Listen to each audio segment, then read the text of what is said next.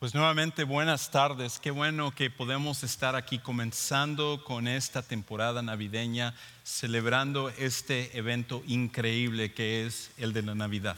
Y antes de que entre al mensaje de esta tarde, quiero recordarle de algo que hablamos la semana pasada, y es con respecto a estos boletos que están en su boletín. Le quiero recordar el propósito de esto. Cada semana nosotros vamos a estar poniendo boletos para que usted y yo tengamos una oportunidad de invitar a personas para asistir a una de las reuniones que estaremos teniendo cada domingo. Porque lo que queremos hacer es que cada semana queremos presentar el Evangelio, queremos hablar a las personas de Jesús, queremos que ellos sepan que Dios puede perdonar sus pecados y Dios puede transformar sus vidas. Pero nosotros no podemos invitar a la gente que usted conoce, porque usted es el que los conoce. Usted es con el que trabaja con las personas que Dios ha puesto a su alrededor. Dios ha puesto gente en su vecindario donde usted vive.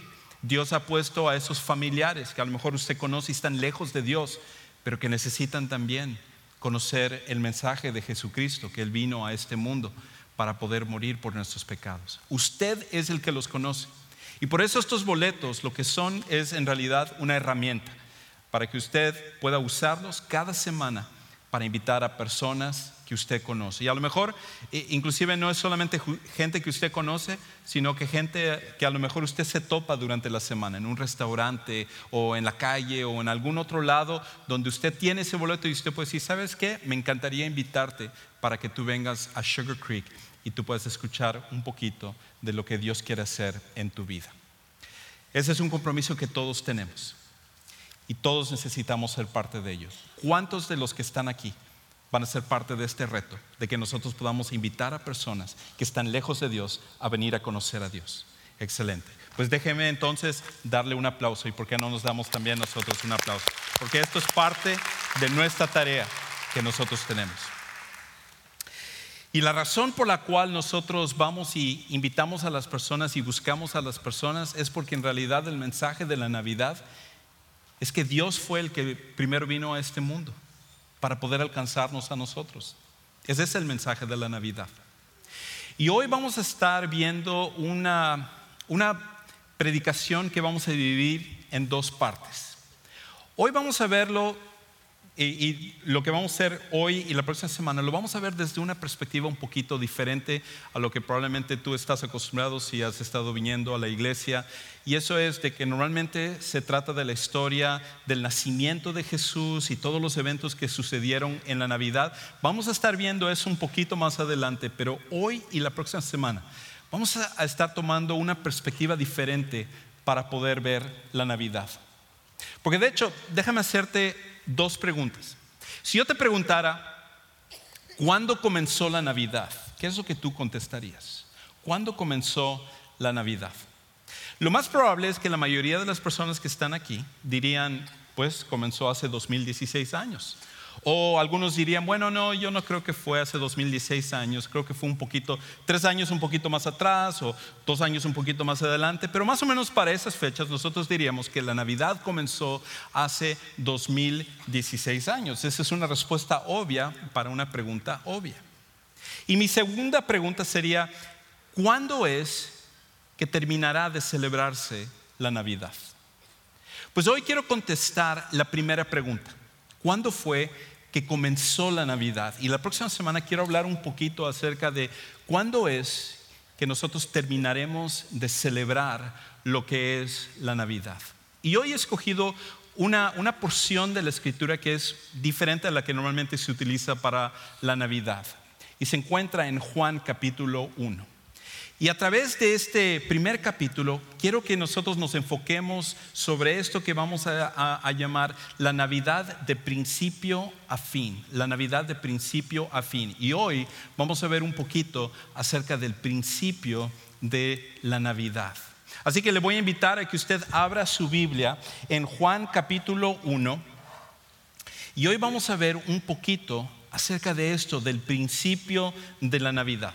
Ahora, la mayoría de personas responderíamos con respecto al principio de la Navidad, otra vez, que fue hace 2016 años. Diríamos que tiene que ver con el pesebre, tiene que ver con los pastorcitos que fueron a ver a Jesús y ellos fueron guiados por la estrella y posteriormente por hombres sabios que fueron a buscar a Jesús porque siguieron una estrella. Todos esos eventos que normalmente nosotros conocemos y que muchas veces somos recordados durante la temporada de la Navidad, es la que nosotros pensamos que es únicamente el evento de la Navidad. Pero yo quiero proponerle el día de hoy que la Navidad en realidad comenzó mucho antes que eso. Que la Navidad no comenzó hace 2016 años. En realidad, la Navidad comenzó en la eternidad pasada, en el corazón mismo de Dios. Y Juan, a diferencia de los demás escritores que narran acerca de la vida de Jesús, encontramos en la Biblia que hay 4 libros que nos hablan acerca de la historia de Jesús. Los 3 otros libros que nosotros llamamos los evangelios comienzan hablándonos desde la perspectiva terrenal acerca de la venida de Jesús, de su nacimiento, y cada uno nos da diferentes hechos y nos da información acerca de por qué Jesús vino, cómo fue que Él vino y varias de esas cosas. Pero Juan, él es el único que toma una perspectiva desde la eternidad. Hasta cierto punto, Juan lo que hace es que corre la cortina de la eternidad y nos permite darnos un vistazo a lo que sucedió en la eternidad para que la primera Navidad pudiera darse en lo que es la tierra. Y fíjese cómo comienza él hablando en este pasaje. Él dice: en el principio ya existía el Verbo, y el Verbo estaba con Dios, y el Verbo era Dios. Él estaba con Dios en el principio. Ahora, lo primero que Juan nos dice con respecto a esta idea de la Navidad desde la eternidad pasada, desde el principio, es que no fue un evento que simplemente sucedió hace 2016 años. Sí, nosotros celebramos esos eventos y es parte de lo que es la Navidad, pero en realidad la Navidad fue un suceso, fue un hecho que comenzó en la eternidad pasada. Comenzó antes de que estuviera este mundo, antes que el universo fuera creado, antes que los primeros seres humanos existieran aquí, antes de que existiera toda esta realidad. La Navidad ya era algo que existía en la eternidad pasada. Y por eso lo primero que nosotros podemos ver con respecto a esto es que la Navidad en realidad marca que Dios decidió dejar la eternidad para entrar en nuestro tiempo. Dios entró a nuestra realidad, al tiempo, para que Él pudiera ser parte de lo que es nuestra existencia. Entonces, es increíble cómo Juan comienza con esta idea acerca del verbo. Ahora, cuando normalmente nosotros leemos eso es un poquito confuso, porque nosotros empezamos a pensar verbo, ¿por qué usa la idea de verbo para describir a Jesús? Y cuando Juan escribe esto, en realidad no está usando esta palabra verbo simplemente para explicar una palabra que explica lo que es una acción, como normalmente nosotros utilizamos el verbo. En realidad tendríamos que remontarnos a la palabra original en el griego, que es logos.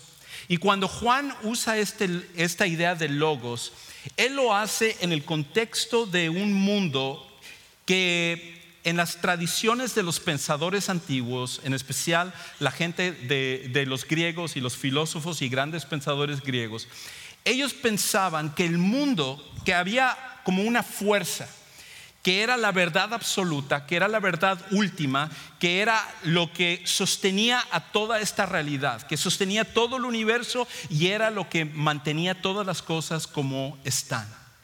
Para ellos esa era la razón por la cual nosotros existimos y la razón por la cual todo lo que está a nuestro alrededor existe.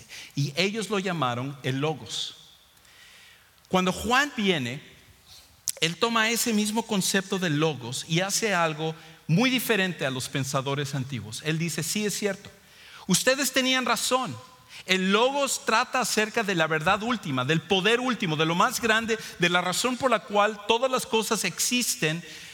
Pero en realidad no es una fuerza impersonal como ustedes pensaban. No es una fuerza nada más que está por allá y no tiene sentimiento, no tiene personalidad, no es nada de eso. No, el logos, el verbo, en realidad es una persona.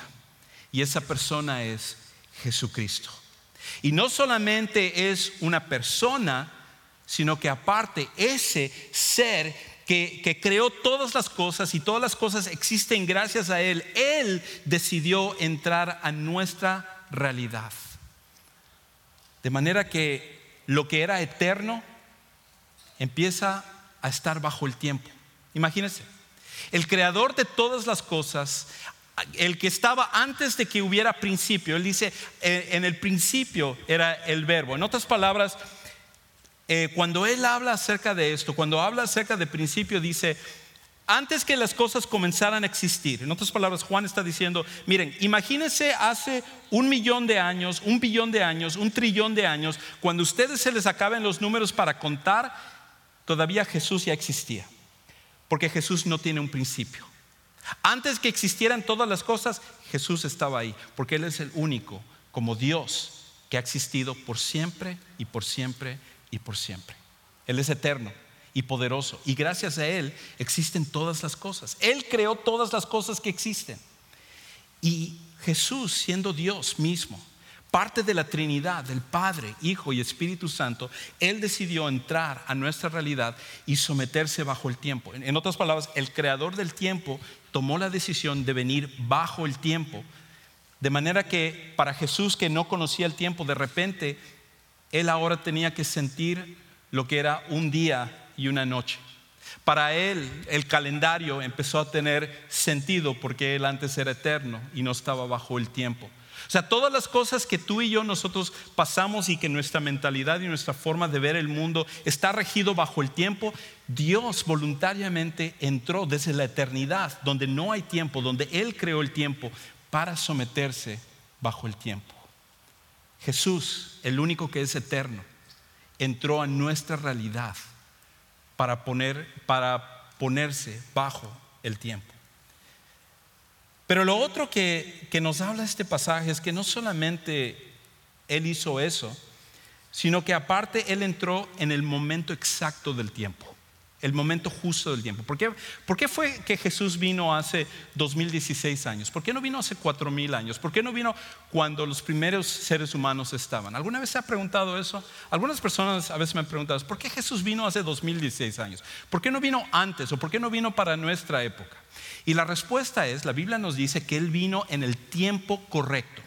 Y parte de lo que nos damos cuenta es que para el tiempo en el cual vino Jesús, todas las cosas estaban preparadas para que el mensaje de Él, las palabras de Jesús, que nosotros llamamos el Evangelio, las buenas noticias de que Dios nos puede salvar de nuestros pecados, podía ser esparcido en el momento correcto. Porque cuando Él vino, el Imperio Romano estaba al frente de lo que era el mundo conocido en la región de Jesús, y ellos tenían varias cosas. Por ejemplo, tenían lo que llamamos la Pax Romana, en otras palabras, la paz romana, porque era un imperio que había sometido a todos los enemigos, y debido a la paz que existía era posible llevar el mensaje del Evangelio.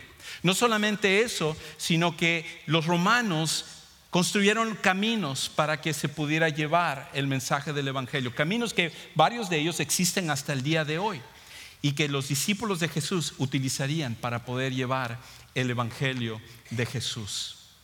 Todas las cosas estaban preparadas en su momento preciso para que Jesús pudiera venir y el que estaba en la eternidad pudiera someterse bajo el tiempo para que el mensaje del Evangelio pudiera ser llevado en lo que era la Navidad desde el punto de vista de la perspectiva terrenal. Pero hay una segunda cosa que dice Juan en este pasaje, y él continúa diciendo esto: por medio de Él todas las cosas fueron creadas. Sin Él nada de lo creado llegó a existir. Jesús es el creador de todas las cosas. No hay nada que exista porque Él no lo haya hecho. Él es el creador de todas las cosas. En Él estaba la vida, y la vida era la luz de la humanidad. Esta luz resplandece en las tinieblas, y las tinieblas no han podido extinguirla. Y luego en el versículo 10, el que era la luz ya estaba en el mundo, y el mundo fue creado por medio de Él, pero el mundo no lo reconoció. La otra cosa que Juan nos dice es lo siguiente: la Navidad recuerda que Dios quiso dejar el cielo para venir a nuestro mundo. La Navidad recuerda que Dios mismo, Jesús mismo, quiso dejar el cielo para venir a nuestro mundo. Ahora, si Dios es el creador de todas las cosas, Jesús mismo es el creador de todas las cosas, una de las cosas que Él hizo fue el cielo, lugar perfecto, lugar hermoso. Y el cielo es incomparable cuando nosotros lo hacemos con la tierra. Cuando tú puedes pensar en el paisaje más hermoso que tú hayas visto, cuando tú pienses a lo mejor en el lugar más hermoso al cual tú hayas ido, o a lo mejor la música más hermosa que tú hayas podido escuchar en toda tu vida, o el momento más hermoso que tú hayas tenido en toda tu vida, cuando tú tomas esas cosas y lo comparas con el cielo es 1 billón de veces mejor que eso. Es un lugar perfecto. Es un lugar donde no hay enfermedades, donde uno no envejece. Es un lugar donde uno puede comer todo lo que quiera y nunca uno va a engordar. Es el lugar perfecto, que ojalá nosotros tuviéramos algo de eso en este mundo. Es el lugar más hermoso que existe. Ahora, ¿te imaginas que tú fueras un millonario y que tú tuvieras una mansión aquí? Imagínate que tú tuvieras una mansión en Woodlands o tuvieras tanto dinero que vives en River Oaks y tú tienes una mansión que vale millones de dólares, un lugar precioso, y tú lo cambiaras para irte a una chocita, quizás de un cuarto, de un baño, o a lo mejor un dúplex, como en un tiempo mi esposa y yo vivíamos en un cuarto grande donde estaba la cama y prácticamente el baño estaba al lado, donde la cocina estaba cerca de la cama, casi podíamos agarrar las cosas de la cocina. Imagínese que usted se pasara de esa mansión a un cuarto como ese. ¿Quién en su sano juicio lo haría? Pues eso está mucho más cercano a lo que Jesús quiso hacer. Jesús dejó el cielo, el lugar perfecto, para venir a este mundo. A un mundo de enfermedad, a un mundo de injusticia, a un mundo de muerte, a un mundo donde las cosas no están como deberían de ser. Y tú y yo lo sabemos a diario, con los problemas que nosotros vivimos, que si nosotros tuviéramos la oportunidad de escoger irnos a un lugar, automáticamente nos iríamos a un mejor lugar, no a un peor lugar. Pero Jesús decidió dejar el lugar más perfecto para venir a este mundo y habitar entre tú y yo. El creador de todas las cosas no solamente entró en el tiempo, sino vino a nuestro mundo, a nuestro hogar. Y lo interesante es que la Biblia dice que cuando entró a este lugar, el mundo no lo reconoció, el mundo no lo conoció. El mundo no se dio cuenta que Él era el creador de las cosas. Me recuerda un poquito una historia que leí hace tiempo acerca de un violinista que se llama Joshua Bell. Es considerado uno de los mejores violinistas del mundo. Y resulta que un día el periódico The Washington Post quiso hacer un experimento para que ellos se dieran cuenta de cuántas personas podían reconocer a Joshua Bell. Y resulta que a él le pidieron que se vistiera normal con una camiseta blanca, un par de jeans o pantalón de mezclilla y una gorra, y se llevara un violín, un Stradivarius, que se calcula en valor de $3 millones. Y él se fue a una estación de tren y ahí estaba, y durante varias horas él se dio a la tarea de tocar el violín. Y ahí delante de él estaba un frasco donde la gente podía echar dinero. E interesantemente, en las horas que él estuvo tocando allá, pasaron más de 1,000 personas ahí delante de Joshua Bell. Y casi ninguno de ellos se dieron cuenta que este hombre era uno de los mejores violinistas del mundo, y que inclusive ese mismo hombre 3 días antes había tocado en el lugar de la ópera de la ciudad de Boston, y la gente estaba pagando más de $100 por boleto para ir a escuchar a Joshua Bell. Y aquí estaba él en la estación del tren y la gente pasaba como si nada. De hecho, solo 27 personas se pararon y dejaron un poquito de dinero. De hecho, en total reunieron $35 para este hombre ahí en el frasco que estaba delante de él. Y estaba viendo el video en YouTube y una sola señora de más de 1,000 personas se paró y lo reconoció y le dijo: yo fui a verte en un concierto el año pasado, muchas gracias por estar aquí. Solo una persona se dio cuenta. Pues algo así sucedió con Jesús. Jesús, el creador de todas las cosas, vino a este mundo y la mayoría de las personas no lo reconocieron.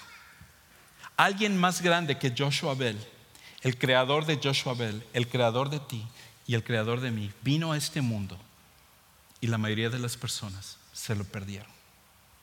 No se le reconoció. Pero hay una tercera cosa que dice Juan.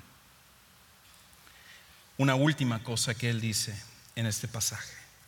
Y es esto: la Navidad comenzó en el corazón de Dios para cambiar nuestro corazón.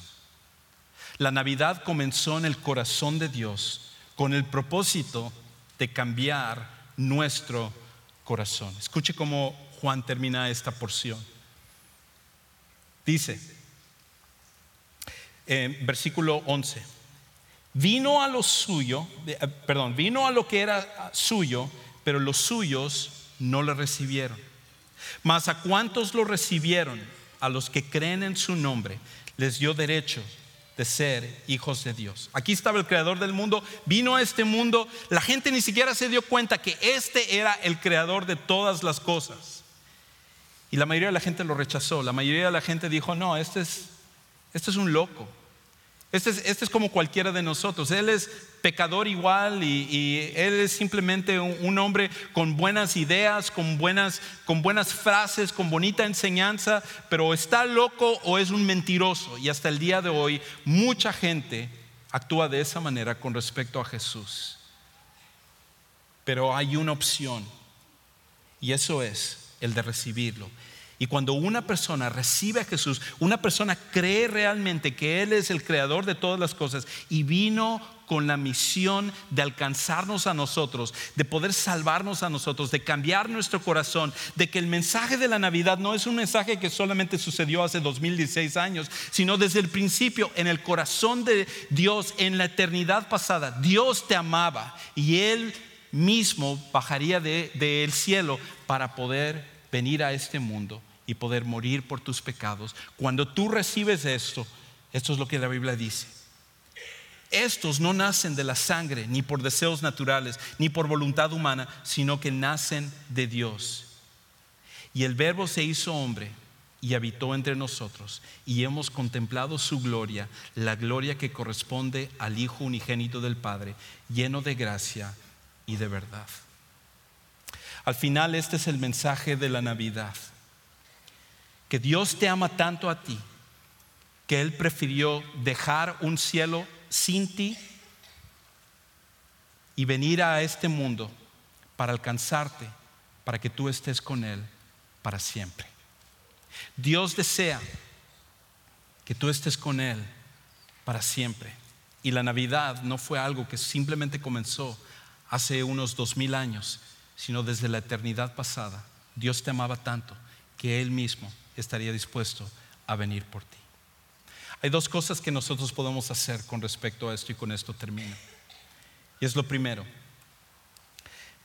si tú eres un seguidor de Jesús, si tú eres una persona que ya ha puesto su fe en Jesús, dale gracias a Dios por todo lo que la Navidad implica. La Navidad es mucho más que la manera como nosotros lo celebramos.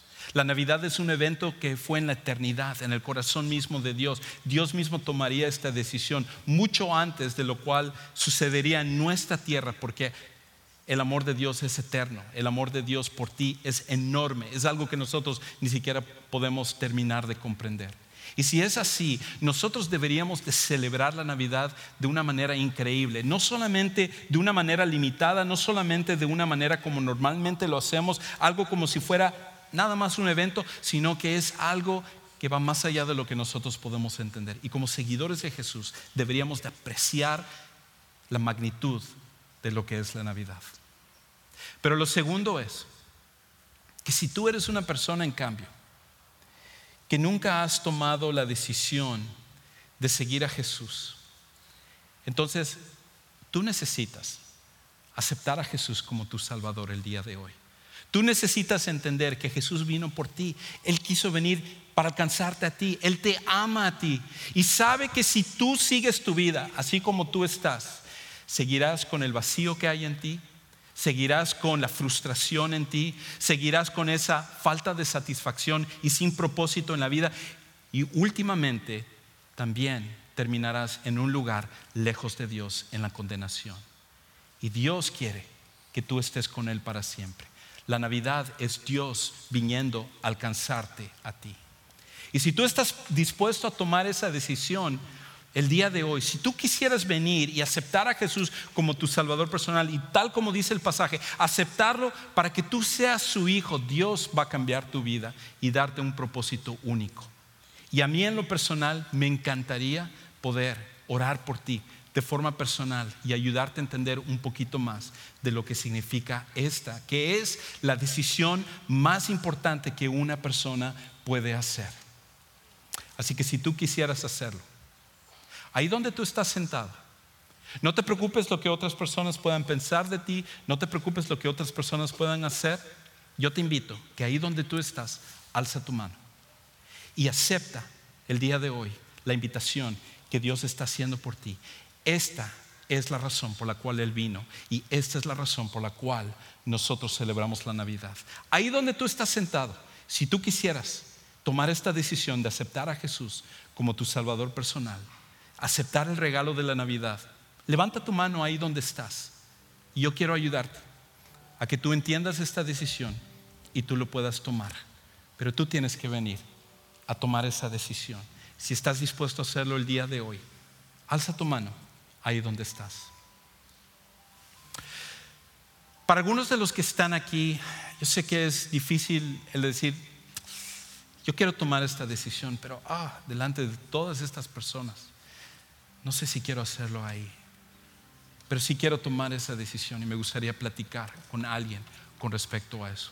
Pues déjeme decirle, al final de nuestra reunión, en unos minutos, en la parte de atrás tenemos un lugar que se llama Next Step Center.